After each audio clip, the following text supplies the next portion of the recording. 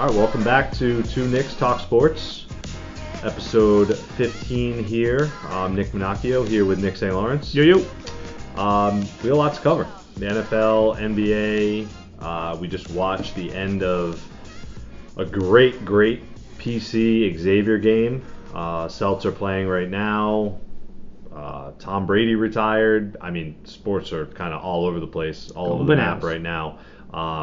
But before we hop into all that stuff, Nick, what's up, man? Oh, man. Again, like you said, it's good to be a fan of sports right now. A lot going on. We're a couple days away from going on vacation, so I'm a little excited. Yeah. Doing well at PT with my back, so all is well. Can't wait to dive into some Celtics talk first. Yeah, we got some good topics. Typically, we're making a pretty in-depth agenda. I think we're getting away from that a little bit, which is good. A little more free speaking here, and hopefully a little more entertaining at this point. But a ton going on. So weirdly enough, the Celtics are playing again tonight. It seems to be a reoccurring event while we're recording. And they're kicking the shit out of the Nets. They are up 29 right now. Holy, I can't add. What's 25 and 15? They're up 39. Yeah. They're killing it right now. I was doing well in math in school, I promise you that. They're up 39 against the Nets. Obviously the Nets without Durant. And, without Durant, it is what it is. Take that with a grain of salt. But Brooklyn's still been playing decent even without him. The Celtics just opened the game. I think you said they opened like 8 for 9 from 3. Right now they have 21 threes. They're shooting 54% from threes and 60% from the field. They're just waxing them right now. We haven't watched a ton of this game. I was watching a little bit of it earlier, but they just seem to be. The Nets are chalked at this point. I don't even think they're playing any of their starters or big guys anymore. So I wouldn't if I was them, risk an injury. I will say that Kyrie has been balling out. Unbelievable. The last time we were on, the Celtics lost to the Heat. Lost to the Magic. They have been our Achilles heel. They then played the Heat the following night. Tatum had a rough turnover at the end of the game. We just couldn't close it out. We had an opportunity to win. We lost that game. Brought us through the New York Knicks game. Overtime loss. We should have won that game or at least tied. Unfortunately, Jaylen Brown didn't hit his 2 free throws. But you know what? He took accountability for his actions and came back the very next game. He was a superstar versus the Lakers. Everyone probably saw the end of regulation in that game with LeBron having a Mackenzie Skylar hissy temper tantrum at the end of the game. Meltdown. And then we went in overtime, and Jaylen Brown continued what he was doing during the game. He was a purebred superstar and ices the game pretty much with free throws to kind of get him over the hump from the previous game, and now we're balling out against the Nets. So again, since we talked last, we're probably going to go 2-3, but the bottom line is that we're back in the win column and momentum swinging back in the right direction. So I don't know how much of the Lakers game, if you watched every minute of it or the end of it or whatever it was, but let's just to dive into that game. Obviously the Lakers game's the 2 biggest games of the year for us. We both hate the Lakers. First off, the end of regulation. The end of regulation into overtime. Brown was the best player on the court. I don't even think it was a comparison to anyone else. Tatum had an off night. LeBron's numbers were unbelievable, but it didn't matter. Brown basically took over. When he plays like that, and he had games like that in the playoffs, he's had games like that this year, so on and so. When he plays like that, even though we say like Tatum had an off game or some of the other guys like had a bad game or whatever, Tatum still had 30 that night, and he had 30 and 11, and we'd say he had an off game because he shot poorly. And 6 turnovers. When Brown plays like that, they're borderline unbeatable. They're by far the best team in the league, because when you really go down into the 1-2, like who's the best 1-2 in the league, Obviously, Anthony Davis, LeBron are going to get lumped into that conversation. Davis has been injured, but when healthy, they're in that conversation. There's other guys, other duos that are in that conversation, but I think Tatum and Brown are number one. But when Brown plays like the number one and Tatum is still, again, having an off game and scores 30, they're unbeatable. Yeah, it's just the confidence factor. We've talked to this, on pod previously, and I would say in the nauseam off pod is that everyone that's been listening or anyone that knows Nick and I, Nick's more of a Tatum guy, I'm more of a Brown guy. Not that he doesn't like Brown and I don't like Tatum. It's just the way the cookie crumbles, and he supports his guys and I support mine. The thing is when they're both on, forget about it. We just need a smidgen from the bench and we're good. But having two superstars that can take over at any point in time is just an amazing luxury. And he took over overtime. He won them overtime. I think he started with the tech. Pat Beverly got the tech. Yeah, he was funny in that game. He had a really good game actually. Pat Beverly. I actually don't like him too much. I loved after regulation, like I said, LeBron had a temper tantrum, and Beverly went up to the ref with a camera to show him that there was a foul on the play, which I'm not gonna lie, is pretty freaking funny. Start overtime with a technical free throw is epic. is very funny. But from there, and then I don't know if you saw it on Twitter. I actually meant to send it to you guys. I don't think I did. Brown hit that pull-up three. He got the rebound, and then he hit that just drove straight to the right side, pull-up three. Isaiah Thomas said he taught him that. I've read that on Twitter. It was awesome. And he said, good job, young killer, or something like that. I thought that was so cool. Because IT was so good in the fourth in OT. He was so good those for pull-up us. threes, and he, IT fed off the crowd a ton. And I feel like Brown does too. Obviously the Celtics crowd has got to be top, 3 in the league, top 5 in the league, whatever you want to call it. Oh man, I can't believe you just brought him up. So just a flashback real quick. I just want to we've been Celtics fans our whole life. I'm a huge Paul Pierce guy. You love Paul Pierce, but you're a Garnett guy.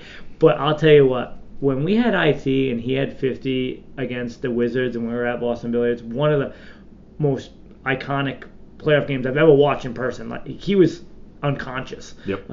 He knocked his tooth out, I think. He was a complete savage in that game. He just lost his sister.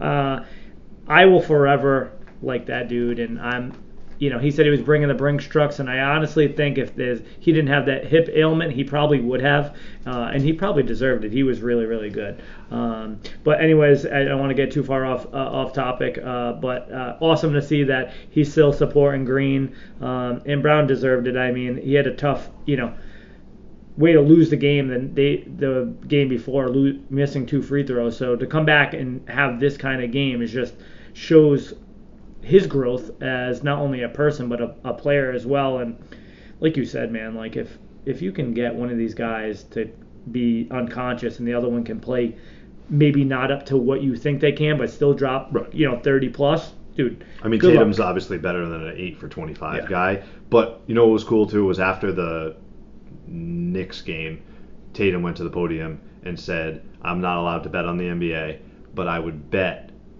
that next time Brown's in that situation, or next time Jalen's in that situation, or next time JB, whatever he said, I think he said next time JB's in that situation, he'll hit those free throws. And then the Lakers game comes up, the end of regulation, they're down 3, he has the and one layup, they call a timeout, he goes to the foul line, and everyone in the crowd is, on edge, and he hits the free throw. Yep. And it's just for the other superstar to publicly go out and have your back immediately thereafter is so awesome, because they still could have lost the Knicks game. There's no guarantee that they win that game even if Brown hits those free throws, right? It just, it is what it is. It's not solely his fault they lost the game.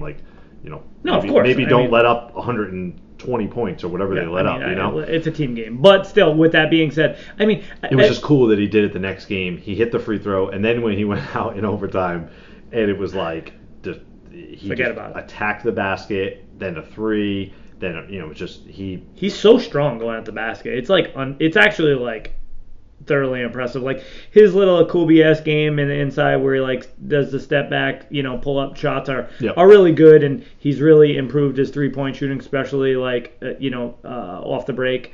But when he goes at the rim, he goes against big dudes, and he just has such great body control, and that just shows like how strong of an individual he is. And to go on what you said, I think it's just awesome that both these guys really have each other's back, and they want to be in the longevity together, which is awesome. Because I'm not gonna lie, last year, in the very beginning, we're like, okay, me included, was like, oh yeah, we might need to bomb this, lineup, because we just for some reason couldn't figure it out. And since they have, it's been amazing, and I'm glad that they fought through it, because they're two very special players. And I think no matter what, we had dropped in the power rankings for like a half a week, and then Philly lost, so now we're back up top of the power rankings again. And after this mollywhopping tonight, I saw a thing today that said the Celtics are lucky.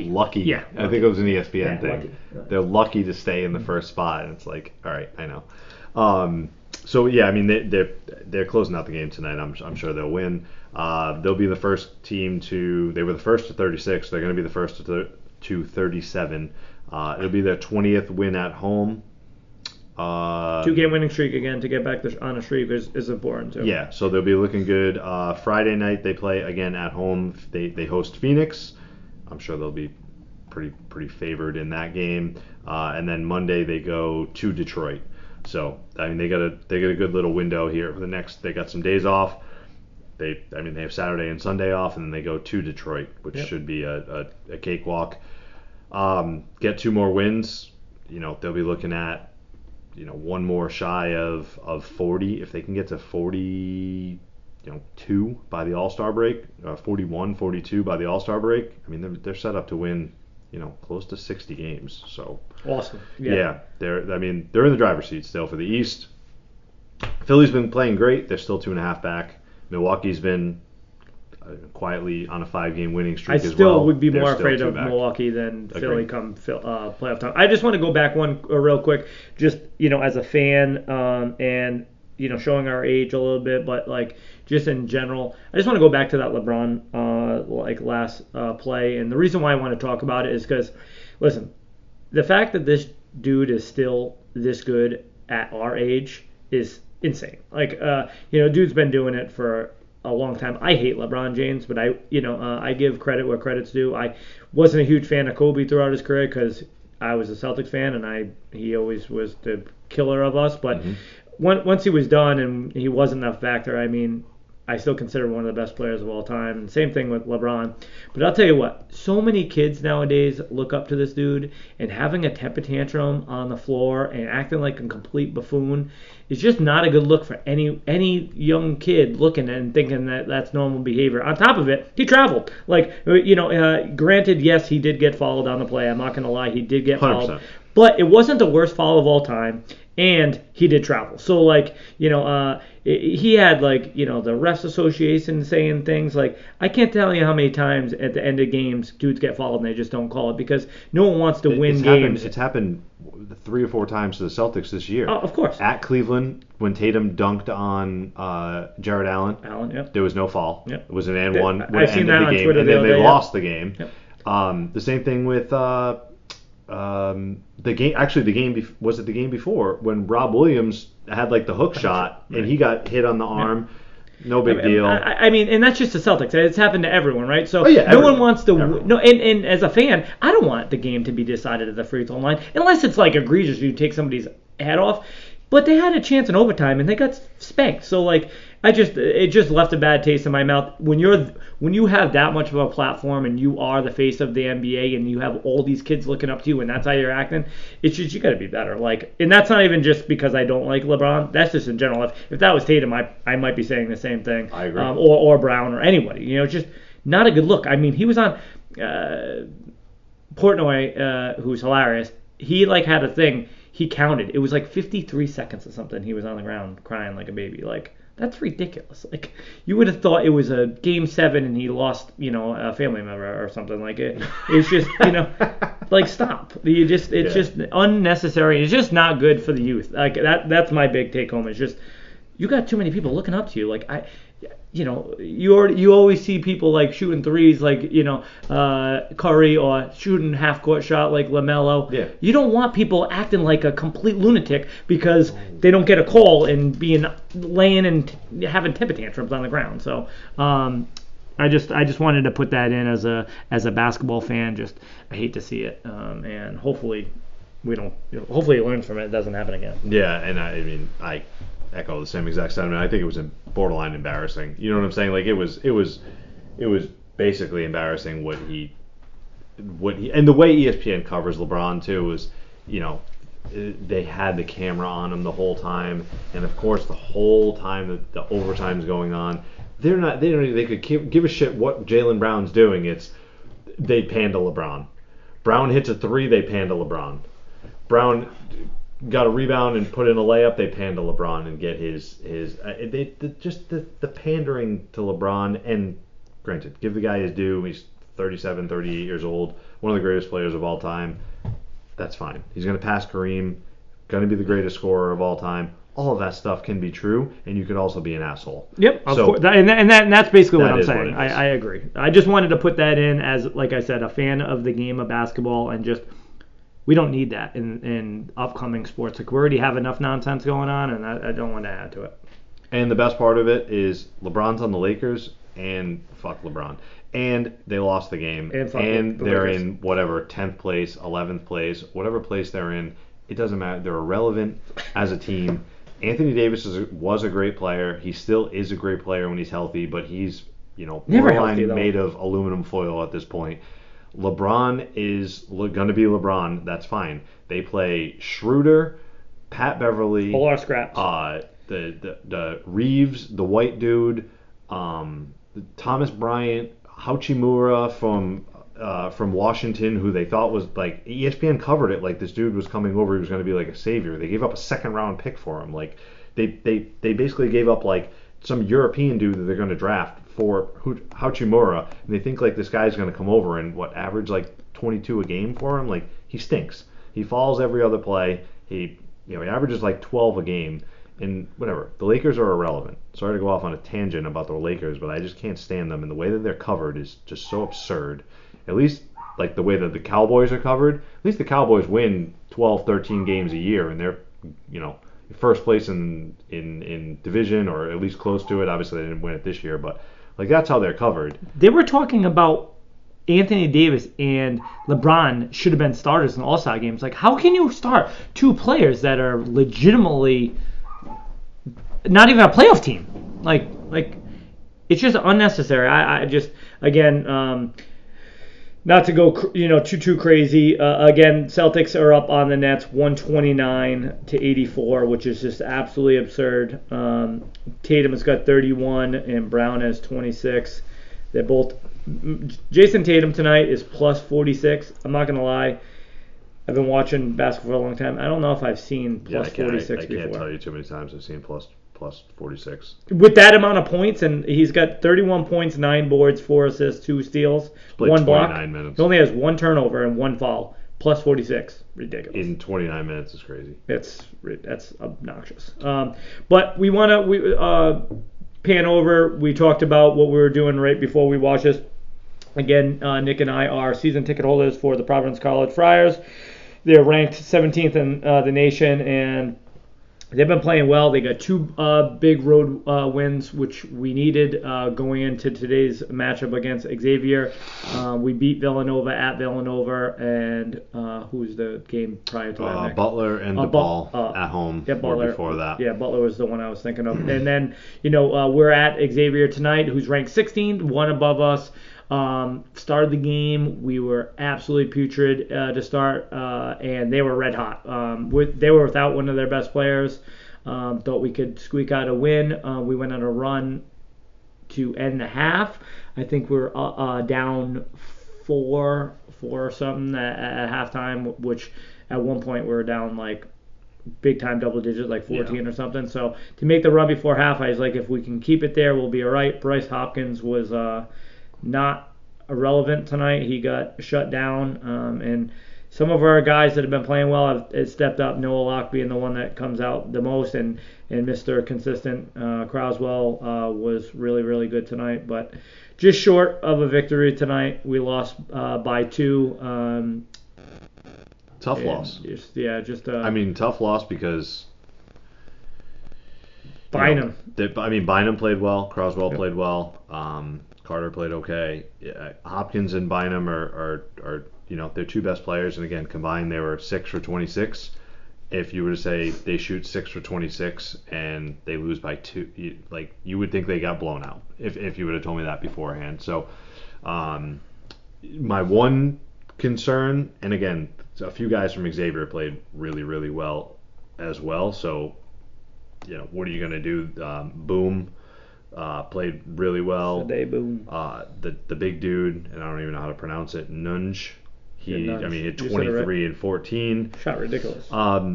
They let up 85. That's just granted it was an overtime game, but even before overtime they were at 76 or whatever. So it was just that's a tough game. They do have Xavier at home coming up. I think it's the first game in March, and they have an interesting schedule coming up. So they got Georgetown, they got St. John's. They should win both of those games pretty handily, pretty easily. I think the Georgetown game they should wipe the floor with them. At St. John's, again road game, maybe a little bit difficult. We'll see. And then starts the stretch that's going to determine basically the Big East champion and where they slot in the tournament, the Big East tournament, and also the NCAA tournament, because they host Creighton and Villanova, and right now Creighton's not ranked, but they will be by then. They probably will be, and Villanova played them hard. Yeah, they played really well. Villanova's beating Marquette right now at half, right before half. So, which we need that W because Marquette. I feel like Villanova's starting to turn the. Well, they got what's the name back? So they're getting a little healthier, and then after Villanova they play at UConn, at Georgetown. Again, should be kind of just like a walk in the park, and then they play at home against Xavier, and the Xavier game could determine the champion. I'm not sure, again, where Marquette's going to slot, where, Creighton, I don't even know if Creighton has a shot at this point, or where UConn, from a Big East standpoint, where they slot in record-wise. But, they got some big games coming up. Yeah, Justin Moore is good, man. So having Villanova, get him back, like you said, if they beat Marquette, they're essentially right now, well, not anymore because Xavier beat us, but Xavier, Marquette, and us were all tied at 17-5. We're now 17-6. Xavier goes up. They were one rank ahead of us. I don't think it's going to change it dramatically, but if Marquette loses to Villanova, that actually helps us because Villanova is not ranked and Marquette was 3 ahead of us, which will be a good thing. I definitely agree with you. It's going to come down to the end. I will say a couple things is that we started this game 13-4 rebound and we were getting destroyed. We end up winning the rebound battle 44-40, which is awesome and a testament to Cooley's timeouts and halftime adjustments to make these guys play hard. And with that being said, we just can compete against anyone, I think. I think we can lose to anyone, but I think we can win against anybody. But I do like you said it best earlier. Like before the season, you're a Bynum guy. He's going to lead the team in scoring, and I was like, I'm a Hopkins guy. And they went hot. You can make an argument they're the best players, but it's these other guys that have been, every given night somebody's having a night. Carter's has done it a few times. Locke's done it a few times. Croswell's now done it a few times. So when you have a list of people that can just step up at any time, kind of similar to what they're not Tatum and Brown, but when you have that amount of people that can step up, if they all start clicking at the right time, we can beat anybody. We just, like you said, we need to have that down the stretch because, we have a chance to winning the Big East title for a second time, which we never had done it before. And if we can go back to back, that'd be freaking awesome. So it would be huge. And also, again, it's possible too. It's not like it's crazy. Tournament seeding. Where they're going to seed. Right now, I think Lenardi had him as 6. Yeah, I've seen 5. I've heard 5 to 7. Yeah, 5 to 7. So they're in that range, right? The Xavier loss is not going to be, by 2 in overtime is not going to hurt them in any capacity. If it does anything, it probably helps them. these other games, Creighton, Villanova, UConn, and Xavier, the 4 games that they have left that are the bigger games, those are going to determine where they end up.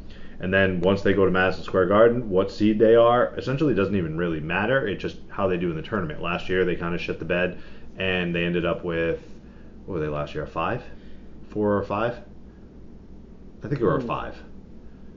Yeah, I'm not sure. Whatever it was, Yeah. they were a 5 or a 6, I think, and they ended up playing Kansas, who was the national champion, and they hung with Kansas the whole entire time. They played them the best out of anyone else, and we had opportunities to actually win that game. Yep. We're a better team this year. Like, we have more scoring power this year than we did last year. They won some wild games last year, and they've won some great games this year too. But I just feel almost like undefeated at home last year. They are very, very good defensively this year, which was my concern of they gave up 85 tonight. I don't know if they've given up 85. Marquette double overtime. They gave up 98. I mean double overtime. Yeah, right. But 85 is the high on the season, and that's an overtime game too. So. Yeah, I mean, what are you going to do? But overall, some big games coming up. The Georgetown and St. John's games that they have, the next 2, again, they should win those games pretty handily, and then they have 4 remaining that should determine, the kind of Big East. Yeah, where the Big East goes from there. So, we'll cover them kind of moving forward. We're actually going to miss. I guess we'll miss the Georgetown game. I don't know if we're coming back on Wednesday. I don't know if you're going to go to the game on Wednesday or. It all depends. It's a 6:30 game, so it depends on what time we get back. Yeah, what time we get back and what how that's it going to works look out. like. I mean, it's Georgetown. I'm not too concerned about it. I'm just looking at it like that's the next home game. So. I hate to miss any games at home. To be honest with you, it's still always there's a good so atmosphere. few left. Yeah, but we'll see. I will say that the Celtics beat the Nets by 43 at home. Nice. So and it extends our winning streak against Brooklyn to 10 games now. They're I wonder if Kyrie went 37 and and stomped 15. out the mascot tonight. Yeah. it's you're a real tough guy when you have Kevin Durant out there, just slaying and scoring 35 a game. You're a big time tough guy, but it's tough when you don't have him, right? And you have to be the number one. Mm-hmm.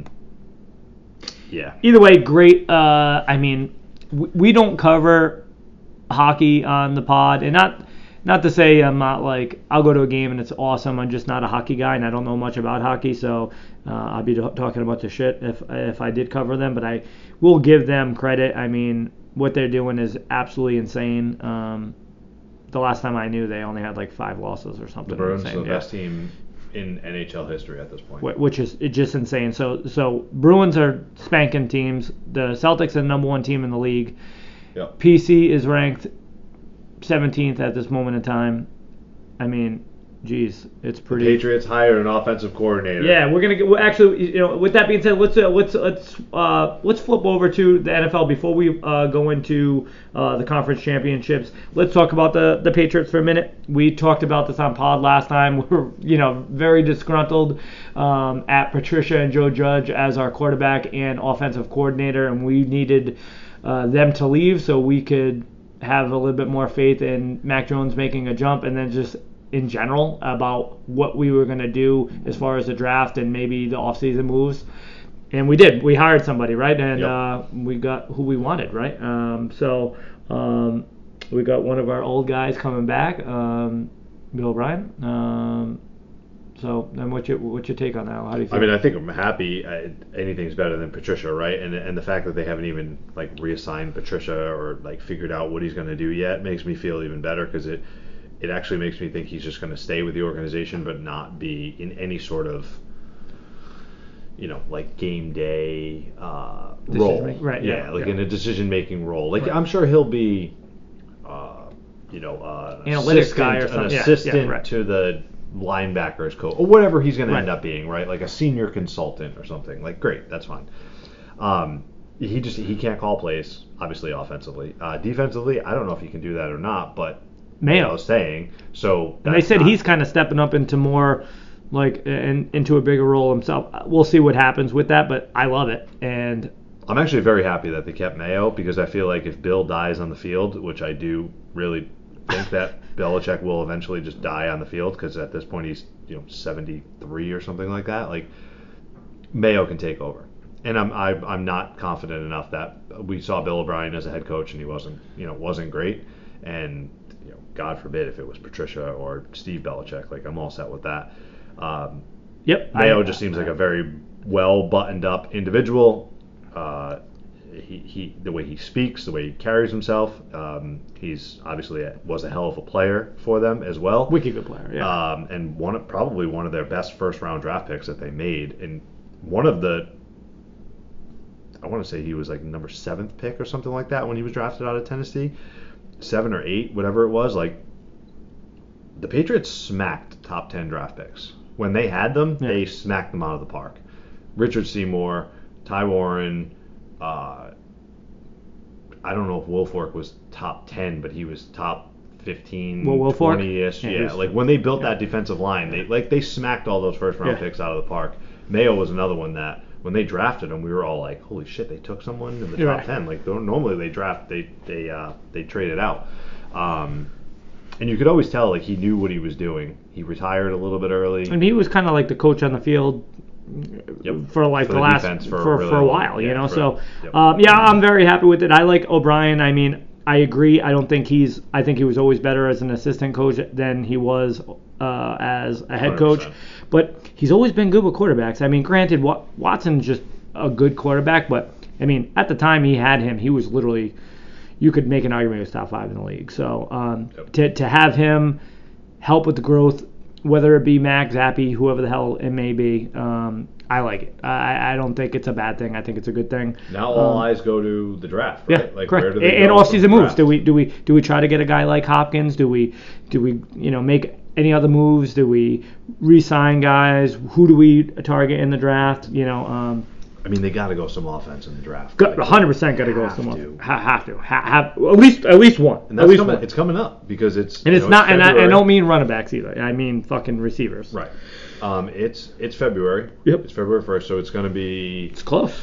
I want to say the combine is. It's going to be here before you know it. Yeah, I want to say it's about a month, maybe 6 weeks away. I want to say it's in March, and then the draft's in April. So it's coming up. Because we do our rookie fantasy draft for Dynasty pretty early, so I'm excited. It just gives me hope again for the Patriots.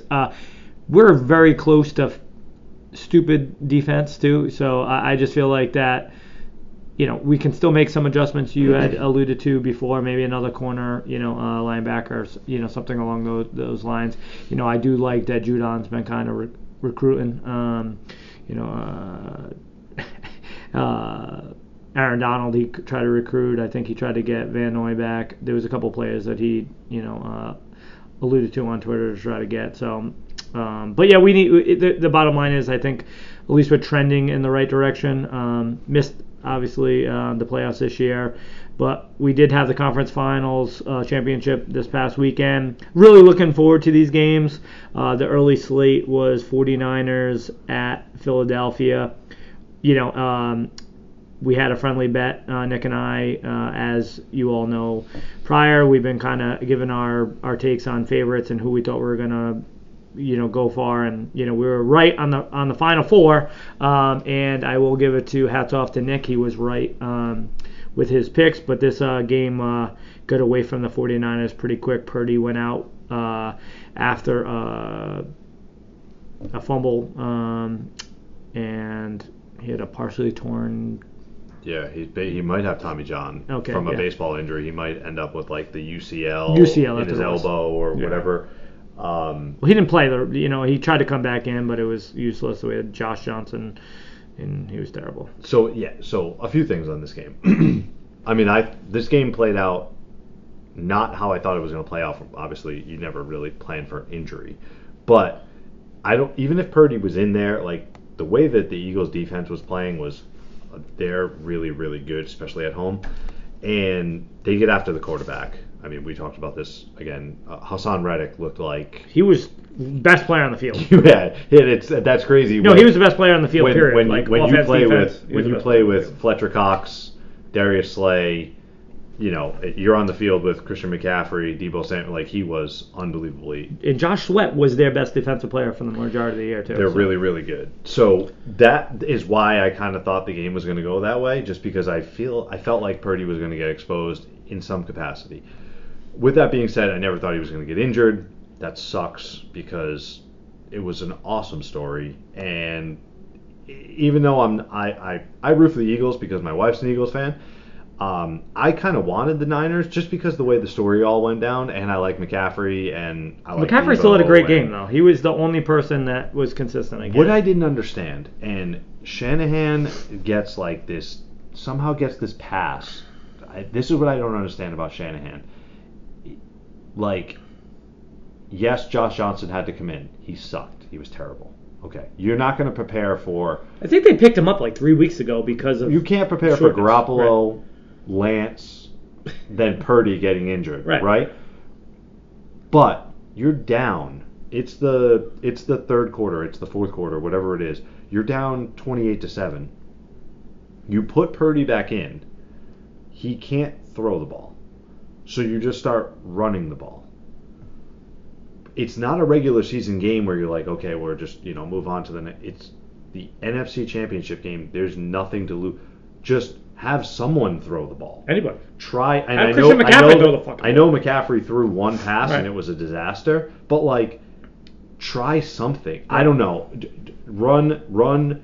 I don't know. I have no idea. Debo, Ayuk, McCaffrey. They're all such good athletes. At some point, they probably played quarterback when they were a kid.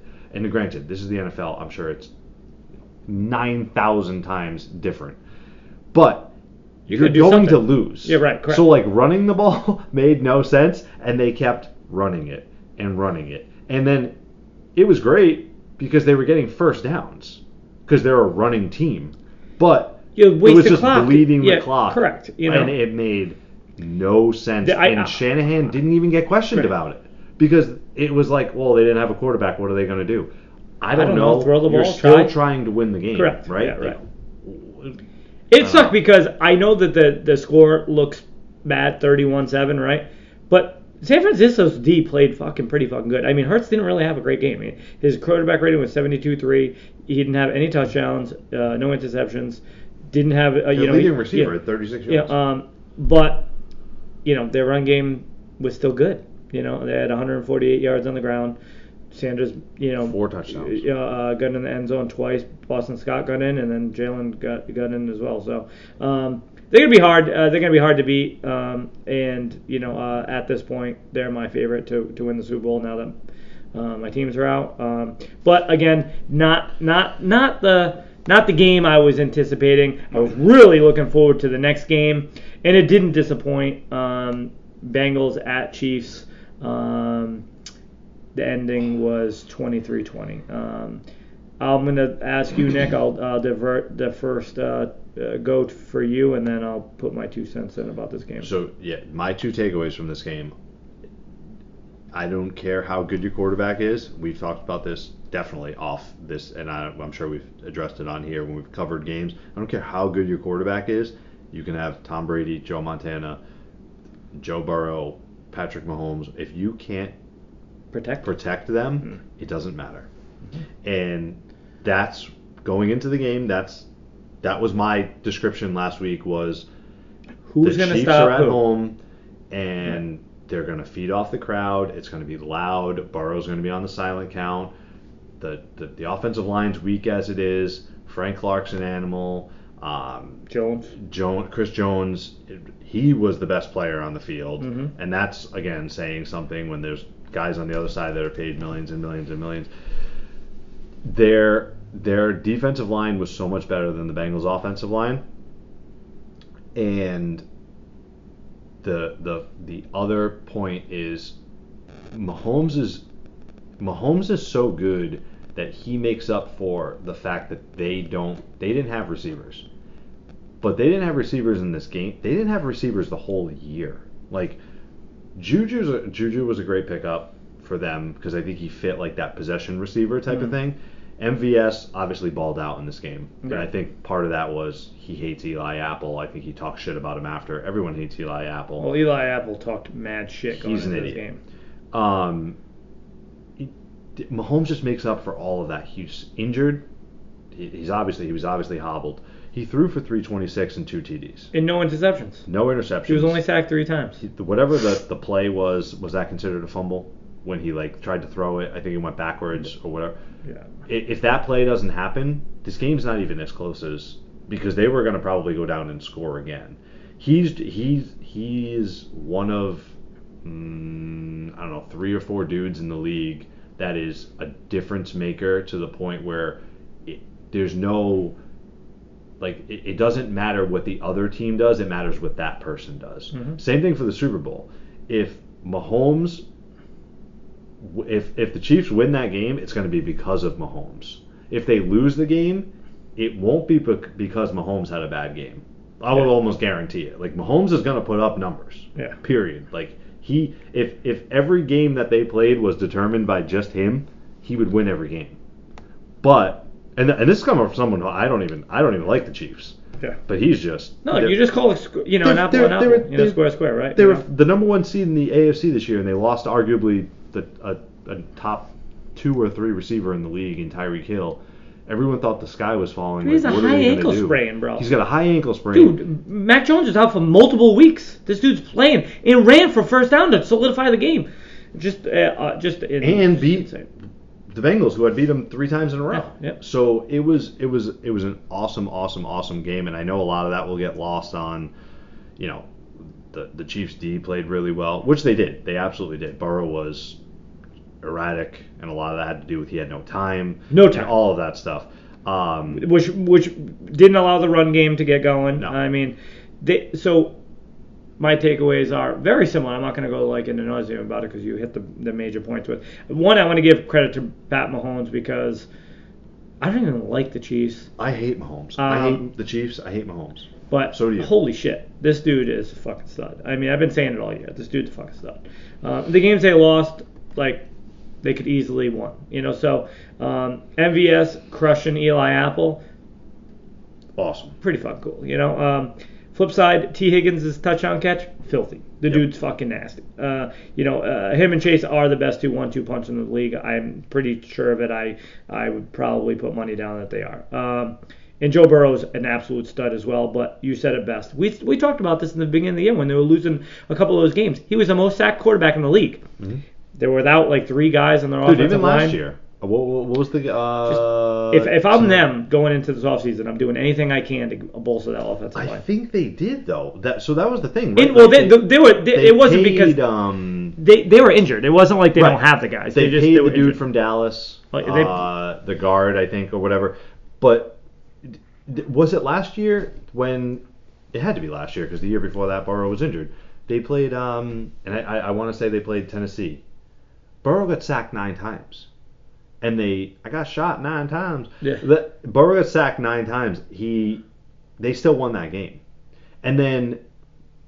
Think about that. He got sacked 9 times. Then they went to Arrowhead, and then they won that game, I'm pretty sure. So, they were lucky to get where they got last year, in a sense, because if you get sacked 9 times, normally you're not winning those games. And then 2 other things I wanted to say. One is that, I'm kind of glad that the Bengals lost, and I don't mean this in a bad way, but that's what you get for gloating and the whole week leading up to it. Way too many people talking fucking shit. Way too many. You just can't do that. You got to be humble. You got to have some humble bread, and they didn't have it, and they got fucking humbled. They got fucking beat, as they should. And then lastly, the rest were fucking absolutely horrific in this game. And and make no mistake about it. We talked about this off pod, not even before, but in heavy detail. That didn't matter, though, because at the end of the day, Smokin' Joe had the ball back with 2 minutes to go. He had an opportunity. So at that point, just like we talked about the LeBron thing, you still have to play in overtime. You need to finish. And they did. But I will say, one of the worst officiated games I've ever fucking seen. It was it was insanely obvious to the point where it was sad. Embarrassing is a better word. The third down play will never be explained. They got 10 third downs. It was they played a play, and then the refs just said, well, No. the clock didn't Yeah, run, so so we're let's going play to again. rerun it. And it's Crazy. like, What? I mean, you're giving Pat Mahomes, and again, I picked them, and I had money on them, and all of that stuff. You're giving Pat Mahomes another 3rd and 9.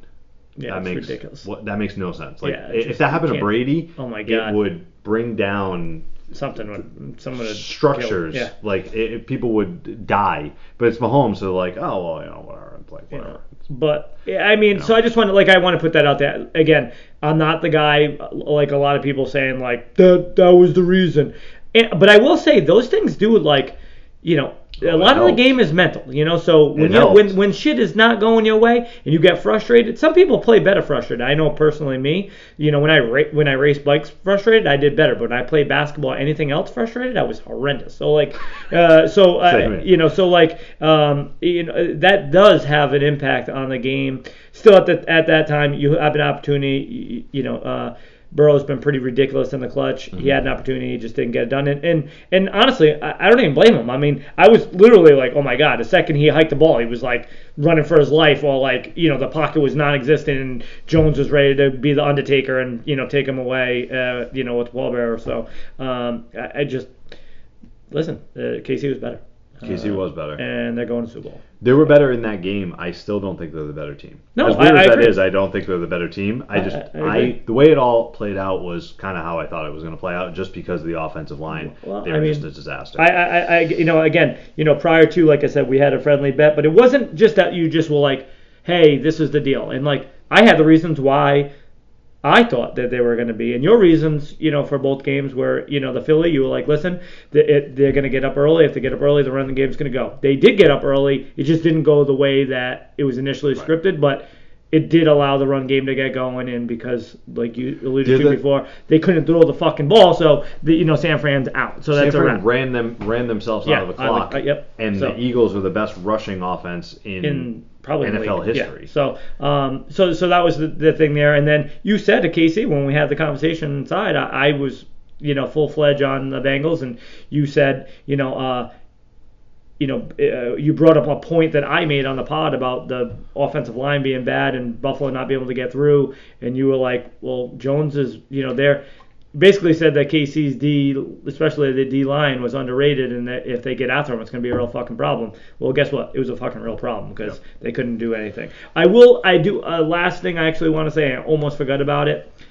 I'm going to give fucking hats off. This guy, everyone is Joseph Asai. He made a bonehead play at the end of the game that probably cost him the game, and everyone was fucking shame on the media. They were fucking panned on the dude crying on the goddamn sideline after every play throughout the whole play. That dude was their best defensive player that whole game. So you take him out of the defense, and honestly, this game's probably completely lopsided anyways. Was that a bad play to see? And you can't make those plays. No, you're right. But he had the most quarterback hits. He passed deflected. He was the guy. Like, he was their best defender. And without him, it would have changed the course of the game. And he needed more embracement from his teammates. He had like teammates screaming at him, still going in the locker room. That just shows the immaturity that I kind of alluded to before about talking shit for the whole week up to the game. Like, all right, all it takes is a few bad apples, right? There was another guy standing next to him on the at his locker who came up and basically told the media, be respectful or you get the fuck out or whatever. I like whoever that is. I like that dude. Bobby something, and I forgot who it was. I want to say like Bobby Jones, but that just sounds so generic. I'm looking to see it. He said something along those lines, and they asked a question. You got to see the dude's his face too. He looked at the first reporter that asked the question like, "I'll fucking kill you," so be respectful type of thing. And I mean, here, same shit. Like that dude, he was all over the field, and I don't know much about him, much about his story, any of that stuff. But he's like 22, 23 years old, something like that. He was just trying to make a play, man. I mean, Mahomes was also trying to get out of bounds. Yeah, it was a late hit. There was late hits all over the place. There was a play. Mixon was out of bounds, like 6 yards out of bounds at like the 2-yard line. He got hit by like 3 dudes and a cheerleader, and no one cared. And I mean, honestly, Mixon's a wife beater anyway, so he can fucking die and eat shit. But the refs were, again, to your sentiment, the refs were bad. all in all, everything together, the two best teams in the NFL are in the Super Bowl. Yep. I think. And They were the best. They're both 14-3. Yeah, that's all. They're the best two teams. They're the number one teams. And a little caveat about the way that the NFL changed the wild card. Adding the seventh team. So adding the seventh, the third wild card, and making only one bye, to me, changed the playoffs, because the Chiefs and the Eagles got the bye, right? You have to play. You play one less game than anyone else that you're going to play. That's huge. That's so big in the NFL, right? Like, where your bye week falls in the regular season is so big in the NFL to a lot of teams. And I'm sure there's analytics out there about, like, if your bye week's week 4 or week 8 or week 12, like, how good you're going to be, whatever. Right. They played one less playoff game, and they're both in the Super Bowl. Being that number one seed is so important, which again goes back to Cincinnati and Buffalo canceling the game, which we obviously talked about being the right decision, but ultimately cost either one of them a shot at the first seed, and then ultimately that game being played in Arrowhead, and it is what it is. Yep. You know, what are you going to do? It is unfortunate circumstances. Exactly, it is what it is. You have to be resilient in the league, and Brady actually talked about it with Mahomes, and like you had to be tough, and had like a talk with Mahomes prior to the game, and he went out and did it, and and they asked Brady about it, he was like, that's what you have to do. Like you can't basically saying like it's hard to be a ref in the league, and you're not going to have 100%, and you got to play through stuff and get to play until the clock strikes zero. There's no excuses, right? And in any sport, but there's no excuses, and it is what it is. But the NFL taking away that other bye, where you used to be able to finish second with a bye, and the Patriots, how many years did they finish second or right. not first and second, but finish second, still get a bye, get that first home playoff game where they play some tomato can. Yeah. Jacksonville or San Diego, wherever they would come in to Foxborough, get blown out, and then they would worry about the AFC Championship game. And that's almost like kind of what happened. And even though the Bengals whooped the Bills, like that was a lot for them. I'm sure. Well, they also almost lost to the Ravens too. So it was just a lot, It's a lot of football to play before you're playing at Arrowhead, against the same arguably the best quarterback in the league. So that's just a caveat there. So moving on to the Super Bowl, Chiefs-Eagles. The Eagles are favored. They're 1.5 point favorites. I think it's going to be a little lower scoring. The over/under is 51. I think it was actually like 49.5. It's been moving up. Personally, I think it's going to be lower scoring because I think both of the defenses don't get the credit that I think they're the two number one. I think they're 1 and 2 in the league in sacks. So I don't know where that ultimately ends up. But what do you think for the game? I don't like the over/under. I agree. I think it'll be low. I'll say. It's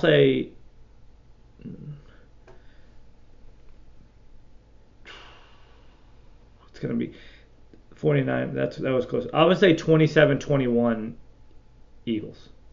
Yeah, I'm probably in that same range too. I think it's going to be tough to stop the Eagles. I think the way that the difference with the so the reason why I agree with that is that, and I agree, and I cut you off, sorry, but is that Burrow can't run. Right. And that was the problem. He needed to have that pocket so he could throw, right? Hurts don't need the pocket, He's going to escape and he's going to be out. He's going to have a huge game. He's going to have a huge game. And I bet you he has. I'm going to put this on the record right now that he will be the leading rusher in the entire game, both sides of the ball, and that will be that deciding factor of the game. The reason KC loses games is the team that they're playing usually rushes right down their throat. When Buffalo played in Arrowhead this year, when they went to KC, the way they won that game, they handed the ball to Singletary over and over and over, and I think James Cook had a decent game that game, or whoever it was. There was another running back. It might not have been Cook, but they ran the ball right down their throat. Every game KC loses, they're down and the team that they're playing runs the ball right down their throat. The same thing with Indy. They were down in that game, and Indy started running the ball. And I don't know if Taylor was healthy for that game. I think he was. And Taylor might have had a big game in that game. If not, Indy ran the ball. That's all I remember. Was Indy kept getting first down after first down after first down. That's the way that you beat Kansas City, is the Brady effect. You keep them on the sideline. Right. You keep Mahomes on the sideline. You slow the game down. And to me, the Eagles, I think they have 38 rushing touchdowns on the season, or 39 rushing touchdowns on the season, or something like that. It's the most in modern history. So they're the best rushing scoring team in modern NFL history, and I just think they're gonna unless for some reason, Kansas City goes up really early, like big, like there's a play, a fumble, an interception, something like that. And maybe that's entirely possible, but I agree. I just think more than likely that's not going to happen, and it will be close, and Philly will be able to run the ball over and over. So let me ask you this. So I was wrong again going into this game about a few things, right? So I was wrong. Clearly, my two picks didn't pan out. Injury on one game, and just you were completely right on the second game. However, I didn't think that Mahomes was going to play. And then on top of him not thinking he was going to play, I thought he was going to be severely hindered. When we just wrote off with 326 or something, something ridiculous as that line was, right? Yep. There's no way playing that game helped his fucking ankle, right? No I mean, if anything, he might be fucking worse coming into this game. We did talk about prior to the Kelsey effect, right? It's hard for teams to really rush at Mahomes because he can dump down to Kelsey, right? And my caveat to that was that the Bengals usually don't send the house; they usually rush three. And with that being said, they could carry Kelsey, and Kelsey wasn't insane. He had a decent game, but he was fairly held in check. Whereas Philly's way better at getting after the quarterback. However, is that going to? So two things. I guess number one question to you would be, how do you feel about Mahomes and your ankle now, another week down and playing on it? And then two, do you think that Philly's going to be able to get pressure on Mahomes even with the Kelsey effect? Yeah. I mean, I feel like the way Philly doesn't, I don't think they blitz a ton. I could be wrong there. And again, I'm not on PFF or, the Football Outsiders or any of that. We're looking at their blitz rate right now, right? But the way they look against the Giants, the way they looked against San Francisco, they can rush 4 and get to the quarterback. Mahomes is different. We just covered Mahomes for 5-7 minutes on just him alone. He's different. He's going to break contain, pending health, right? Is it the ankle, going to be better or worse? The only thing I can say is there's 2 weeks from the AFC Championship game to the Super Bowl. So he's going to have time. He had a week in between that game. My guess is his wife is annoying as shit anyway, so he's probably looking for any reason out of the house. I think he has a young little baby anyways. So he's probably at the stadium 24/7 getting treatment and all of that stuff. I just don't think it's going to be enough. I just don't think they have enough. I don't think they have enough to beat Philly. I just don't. I just think Philly's going to be able to. All right, so we can do it right here. We can do it relatively quickly. We can break down position groups like quarterback. Even if you call it a wash, or even if you give it up to Mahomes. All right, let's say we give it to Mahomes. Okay, all right, let's do it. Philly has better running backs. 100%. They have a better offensive line. They have the best in the league. They have better receivers. Yep. They have not a better tight end. That's it. No, but Goddard's no still slouch. top 5. Yes, so. Goddard's sneaky in this game. I think he's going to be very dependent on. And then you go to defense, and again, their defensive lines they're 1-2 in the league in sacks, so they're both very good. So I'm not going to say they're a wash. I mean, even if you're giving it Kansas City, the offensive line is so dominant on the Philly side. But it's closer to even than it is to giving it. So I just don't think Kansas City has this huge edge in any form or fashion in the game. And then a lot of the guys on KC that are playing defense that are in the secondary are rookies. And they were talking about this in the game. And there was guys that was getting injured and rookies. Whereas at Philly, they have Bradbury, who got released from the Giants last year, turned into a borderline Pro Bowler this year. Darius Slay, who's one of the top 5 cornerbacks in the league and can play man-to-man on anyone. They just have players all over their secondary, and they're experienced guys. So that's where I just don't think Kansas City has a huge edge. And again, most of the games that Mahomes plays in, he's the best quarterback, and he's got an edge at quarterback. And I think he might have an edge here too. But it's going to take... To me, this reminds me of going into the Tampa game. When Kansas City played Tampa in the Super Bowl, it's not, and by no means am I comparing Hurts to Brady or anything along those lines, but Tampa's defense, no one talked about Tampa's defense. They always talked about Brady.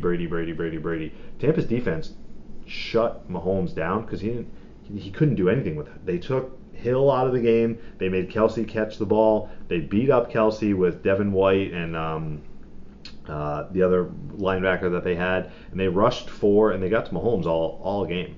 So I don't know. I just think that's kind of how it's going to play out. I don't see Kansas City getting blown out by any means, but I'm actually surprised this doesn't go up to like 2.5, something like that. I just think Philly's going to...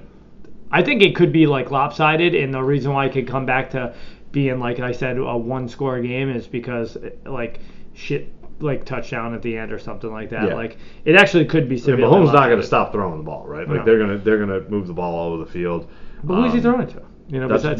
That's what I'm saying. Like is MV? We talked about this before. MVS is a guy like this game. He could have nothing. Right. He could be zero factor. I mean, like legitimately one catch for like 15 yards. Like that's like legitimately that's MVS's player profile is that he has Juju if he's healthy. He's but he's never 2 healthy. for 26. Yeah, and he's not healthy. So like Kelsey, you got Kelsey and I could see Kelsey having 8 for 84 and a touchdown because that's what he's going to have, right? Like that's almost like you can just like chalk him up for that.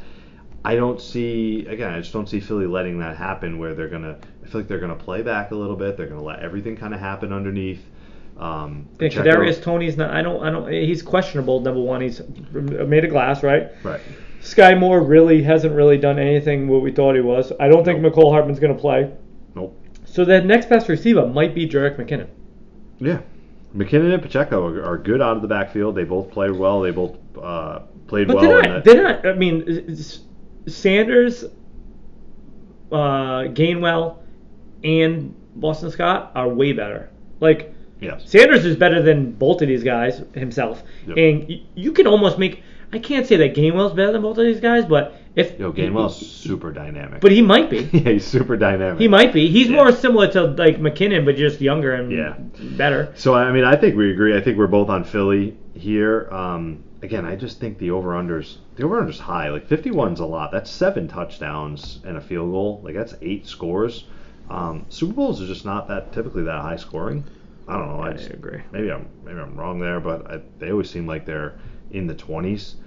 So for both teams to be high 20s, I don't see that. But I could see that like 28-21, 27-21, 20. Even like the 27-24, and that's on the 51 mark right there. That was my initial thing was 27-24, but I just don't think it's even going to be that close. I don't know. Maybe I could be wrong. I would take Philly in the under. That's just my thought. I would take Philly in the under as well. And that's where I would go. So I mean we'll see. We got a few weeks before that comes up. I mean, I think we would be remiss if we talked Patriots, right? We talked the conference championship games. We talked the Super Bowl. Another huge story that came out this morning that I feel like we have to touch on, right? Like Tom Brady, retired for the second time. The video came out, I don't know, around 8:30, 8:45, whatever it was today. He put out a 1-minute little Instagram video of him on the beach or wherever he was, basically just kind of like straight from the heart. Hey, before you hear it from anybody else. Yeah, I'm done. For good this time is what he said. So, first off, I mean, hats off to Brady. Obviously, we loved the guy while he was here. We rooted for him while he was in Tampa. I don't know how you could not. I don't care who you rooted for in what form of fashion, unless you were a Colts fan, a Jets fan, I don't know. I don't care if you're anybody fan. Just similar to like what we said about Kobe and LeBron and whatnot. Dude, 7-time Super Bowl champion. 7. Yep. That's ridiculous. He's not even talking about all the other things that he does, right? 5-time Super Bowl MVP. Yep. 3-time MVP. 15-time Pro Bowler. 5-time NFL pass and touchdown leader. 4-time passing yards leader. 2-time Offensive Player of the Year. And 3-time first team All-Pro. Which is he's robbed on some of those stats exactly too, that you just put out. Yeah. Like some of those stats he's actually robbed on, right? And they're still ridiculous. And that's not talking about like most playoff. Like I mean, the amount of records this guy has broke is just ridiculous. And you know what? I came on social media after it happened, and like part of me was sad because like he was just like this fucking superhero, like dude keeps playing. Like he didn't have a good year this year. By what accord though? Like I tried to explain this to like a buddy who was like, oh, he needed to leave. I'm like, why? Yeah. He was top 5 in a lot of statistical categories. What did he throw for? Like 4,300 yards, like, or something, like 4,600 like ridiculous. yards? He's better than a lot of quarterbacks. Like his offensive line sucked. Evans had like a down year, and what's his name didn't come back until like mid-season. So regardless, he's just the man. So I hated to see him go because I actually still think he can play. But for peace of mind, and people are like, the hatred that I was seeing on social media and stuff, just like it actually made me like really fucking pissed off because he might. I'm gonna just put it out there. You put out. I'll let you say it because I know you're gonna probably speak on it. But you talked about like the best athletes of all time, right? Yep. To me, he's the best athlete of all time. Like I think he surpassed Jordan. Like the amount of time he did it for, the amount of achievements that he has acquired, and the amount of records he has broken, for many of which will never be broken. In the number one sport in America. Yeah. So they were like, was it worth fucking losing his wife? Like, dude, do you live with this dude? Do you know what's happening behind the scenes? Like, you have no idea. Like, no one has any fucking clue what the fuck's going on. So, Just stop. Like, how about just respecting this dude and, call an apple an apple. The guy's the GOAT, period. Like, even if you want to argue that Jordan's better at this arena or fucking Gretzky or whatever, whoever you had named or whoever you might think, the bottom line is, and at the very least in NFL, this dude is the fucking GOAT. And Mahomes is saying, you had guys swinging it today, like studs, like not like scrubs, so yeah, it sucks. It's going to be very different without him in the NFL next year. But if he has peace with it, I wish him all the best. And before you give me your 2 cents on him, because you did well deserve it. You've been a Pats fan and a Brady fan as long as myself. So after you do that, tell me what you think his next endeavor. Is he staying in football? Is he going to a front office somewhere? Is he trying to be part owner? Is he going to be a coach? What do you think after? Tell me that after you tell me your 2 cents on this whole situation. Yeah, I mean, I echo a lot of the same sentiments, right? Like Brady's part of our childhood, right? Like we're old at this point, right? Like our whole upbringing, not even the child. That's how long he's been playing. Like 2001, when they walked on the field, introduced as a team playing the Rams, Kurt Warner, the greatest show on turf, Isaac Bruce, like, dude, that for Torrey Holt, for anyone that's even listening, the way that the Super Bowl used to be introduced, they used to introduce individual players, and the Patriots in 2001 got introduced as a team. Epic. And it was the it still like brings me like emotions and like chills because it was the coolest thing that's ever happened in sports. To me, it was the coolest thing. Like it's in the first episode of Brady's ESPN documentary, The Man in the Arena. And my wife had never seen it. Again, she's an Eagles fan, so she didn't grow up with Brady, doesn't know any of that. And when she heard the story and watched it for the first time, she was like, "Oh, that's really cool!" Like they were introduced as a team, and I'm like, "But no one else did that." You know, like now teams get introduced as teams. The Patriots started it, and that was a Brady thing. That was a Willie McGinnis thing. That was a Ty Law, Bruschi, Vinatieri. Like that was a locker room thing that they came up with. But Brady was obviously not the center point of that at that time. Right. But again, little do we know, 22 years later, he's still playing, and he's still playing at a high level. And again, like you said, like Tampa was so injured this year, and he still had a fucking unbelievable year. Like you're telling me, I don't know, just say like who's like a random quarterback like. Derek Carr or he got fucking cut. But I'm just saying, like that's what I'm saying. Another random like quarterback out there, like if they had the year that Brady had, they would die for that year. 46. What do you throw? Like 6 interceptions or something like that this year? 7 to 8, whatever. I don't know. I could be wrong there and undershooting it, but I actually think I am because I think he had a lot of interceptions towards the end of the year. But I gotta look it up now. He's a piece of our childhood. He was the greatest athlete that I've seen in my time, and I feel like we've lived through a time where athletes kind of come and go, especially in Boston, but come and go and are great. Sorry to interrupt. 4694 yards this year. Yeah. 25 touchdowns and 9 picks. So 9 picks, yeah. I feel like he even had. I felt like he even had less than that, but I think he had one game where he had 3. But still, that's ridiculous. Yeah, I mean he's the best. He's the best, and I put it out today like you were just talking about. I said Jordan, Brady, Gretzky, and Bonds. Oh, Bonds. And I know everyone hates Barry Bonds. And you can put listen. I don't want to but Serena's definitely got maybe on the back end. You want to extend it out into other sports. I'm just talking about like the big 4 sports. Right. Like obviously Serena is insane. Then you go to like the men's tennis, like Djokovic, Federer, and Nadal. All 3 of them are insane. I mean, you want to get into like soccer, whatever. But I'm just saying, like the stuff they were talking about on TV today, and it's like addicting to watch Stephen A. But Francesa and Mad Dog were on today, and I don't know if you saw any of it. No, actually, I seen it. So I'm gonna let you talk about it for a minute because like they were kind of stating.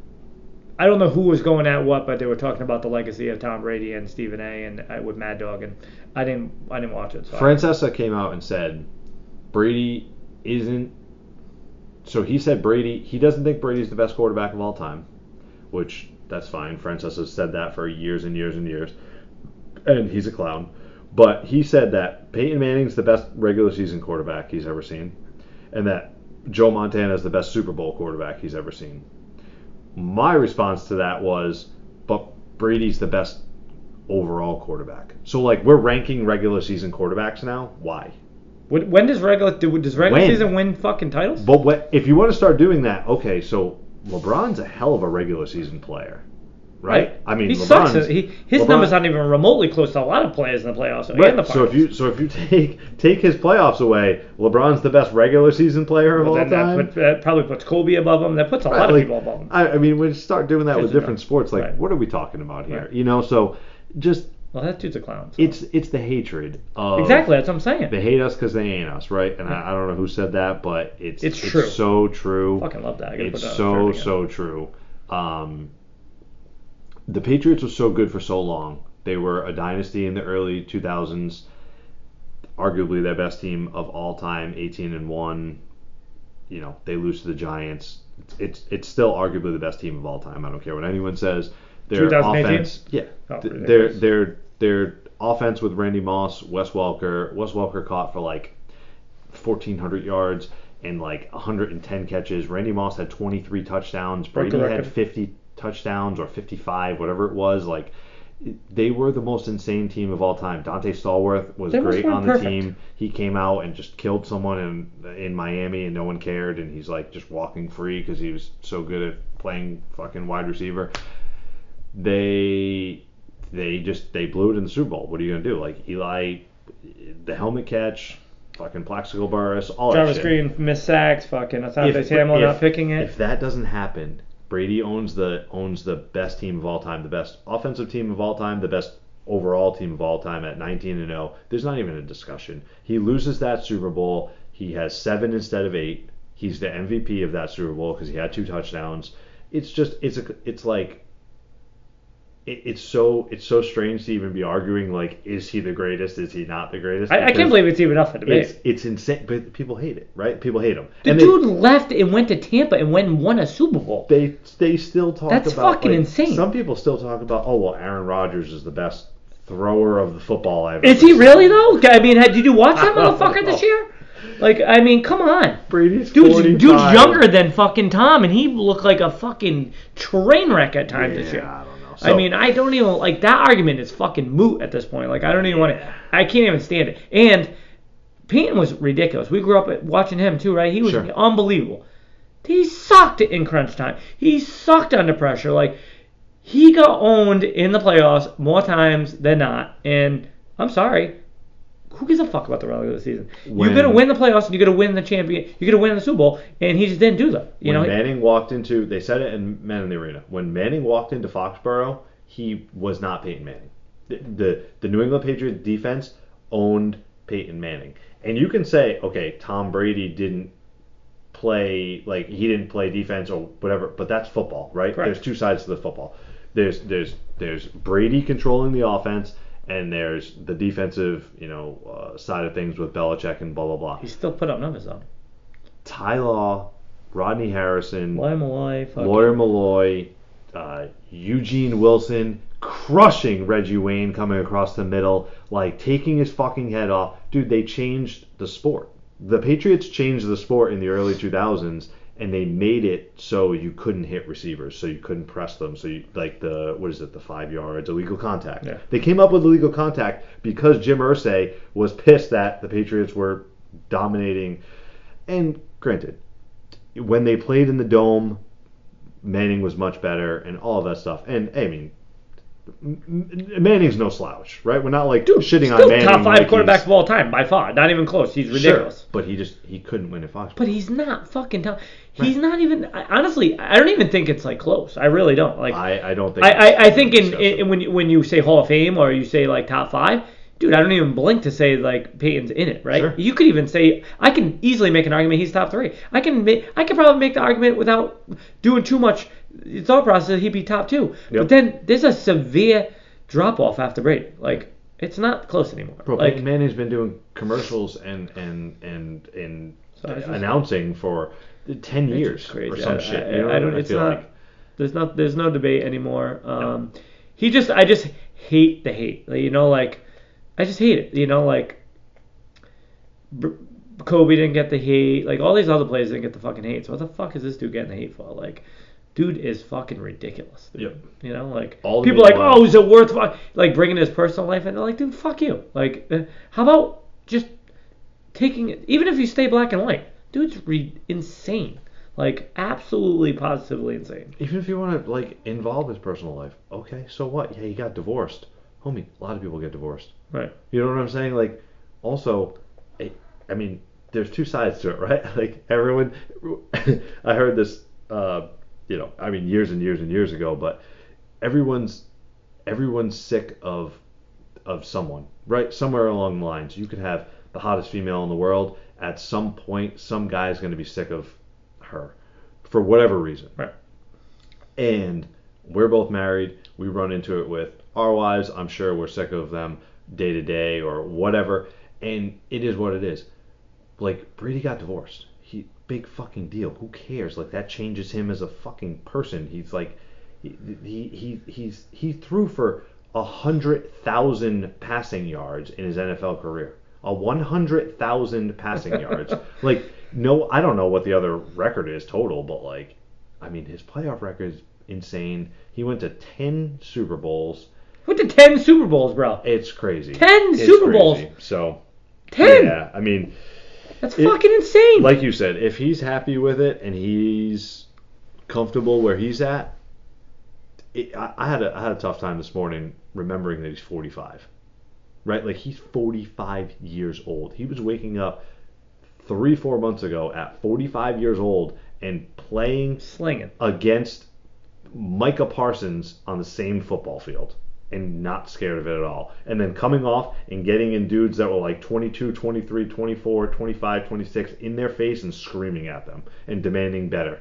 And then he would go in the locker room and take accountability for it. And then he would go to practice and he would come out the next week. And he's just like, I don't know how anyone could say he's not like the ultimate pro, the ultimate teammate. Dude, all the bad stuff is nonsense about him. He never threw anyone under the bus. Right, exactly. He never talked shit about Belichick. The whole thing about like Bill or Tom, like whose side are you on, and all of that stuff. He never threw Belichick under the bus. Dude, Brady's record without Belichick is way better than Belichick's without fucking Brady. Almost even like talking about him as like a locker room But in guy. general, there's no player that's played with him that's ever said a bad word about him. Except fucking Antonio Brown, because he's fucking mental retarded. Well, yeah, that's it. Honestly, that's fucking it. I mean, shout out Antonio if he wants to come on the pod and talk about it. But no, he's like banned from that pod. Brady's he's Derek Jeter in that sense, where like no one ever talked shit about Jeter when they played with him, right? Ultimate professional, and that is something to be said about the LeBron thing that you brought up earlier about him being like a crybaby and an overall like asshole and this type of stuff. And some guys don't want to play with LeBron. Dude, that's the majority of the reason why I fucking hate LeBron is because he's a fucking prima donna fugazi. And I don't think that was him. Guys wanted to play with Tom Brady. Right. And there's guys who obviously want to play with LeBron and that type of stuff. But there's also guys who didn't want to play with LeBron. Right? Like Kyrie wanted out for a reason. Right. And we all know Kyrie's kind of a head case at this point too. But like, no one ever wanted out from Brady. Right. They just moved on because they needed money or they didn't get offered a contract or whatever. So, yeah. Does he stay in football though? No, I mean, I think he's going to go right to Fox. Oh, you think he's going to be okay? I think he goes right to Fox. So the thing that they said was Greg Olson's spot on, I think Olson. I think he's so good. Bro, Olsen will go right somewhere else. I mean, he should. He's very good. I want Tony Romo to go to the bottom of the ocean with a fucking rock, fucking attached to his ankle. Dude, something happened with Romo because when Romo first started, I thought he was good, and I think it all like went to his head. And now, if you listen to Romo, you would think Romo is Tom Brady. Right. Like the way he like speaks and the way he like talks, and I don't know. Romo to me rubs me as like that dude has an ego the size of Kansas, and I don't know if he does or doesn't. I have no idea. He announces with Jim Nantz, who also has an ego the size of fucking the United States. I can't even stand him. So they're together, but Romo turned into like this. He doesn't even let the game breathe. Like give it a second. Like that's why I love Joe Buck, and there's a lot of people that hate Joe Buck. I love Joe Buck and Troy Aikman. And I don't even like Aikman that much, but they like let moments happen, right. and they'll announce a little bit, or obviously Aikman like gives a little bit of color to it, but Buck will let a moment kind of like unfold. And I think Buck called the Minnesota game where they won on like the Stephon Diggs play, and there was nothing. If you like listen to the actual TV broadcast, he was just like Diggs, and then he scores a touchdown, and he's like touchdown, and then he lets it go for like 2 minutes and just says nothing. And it's like the crowd going crazy. And, bro, if that was Romo, he would be on the field doing cartwheels at the 50, announcing, fucking jerking off. Yeah. Like, he's so about himself and so loud and arrogant. So, anyways, I don't think Brady's going to be like that either. But I do like Olsen. Yeah, I like Olsen. And I do think that, I think that Brady can't leave football yet. I think he's gonna stay. People are saying that talking about Miami front office because he got a house there, but that doesn't mean shit. I mean, he can fly, and dude's got more money than all 90% of people. So I could definitely see him as an owner at some point because his the TV12 brand is so big at this point, and it's in it's overseas, it's global at this point. I just don't. Speaking of that, if that takes off like it should, it might. I don't know. I seen a stat today, and this is off topic, but Michael Jordan made like $90 million during his playing career as like a player. Just last year from Jordan Brand, it was like 450 something million. Yeah. Like so if you got that amount of money coming in, and then he's partial owner of arguably the worst owner in sports. He really might be. So I mean, we'll see. But definitely need to give some love for TB. He's the fucking GOAT. Hell yeah. And then on the flip side, I finally found out last year the PC Friars were a number 4 seed. 4 seed. 4. So. Kansas was definitely a 1 seed. I remember. 100% they were a 1 seed. So. Well, shout out Tom. We love you. Yeah. I mean, if you want to come back to the Patriots, I'd happily take him at age 46. Anyways, come back and play with Bill for literally one last season. Better than Mac Jones. I mean, I think that ends up, episode 15 for us.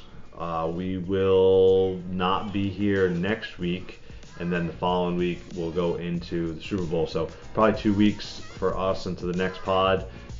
We'll get into the Super Bowl, maybe cover some of the Pro Bowl and the flag football game. I'm just kidding. That's not happening. No.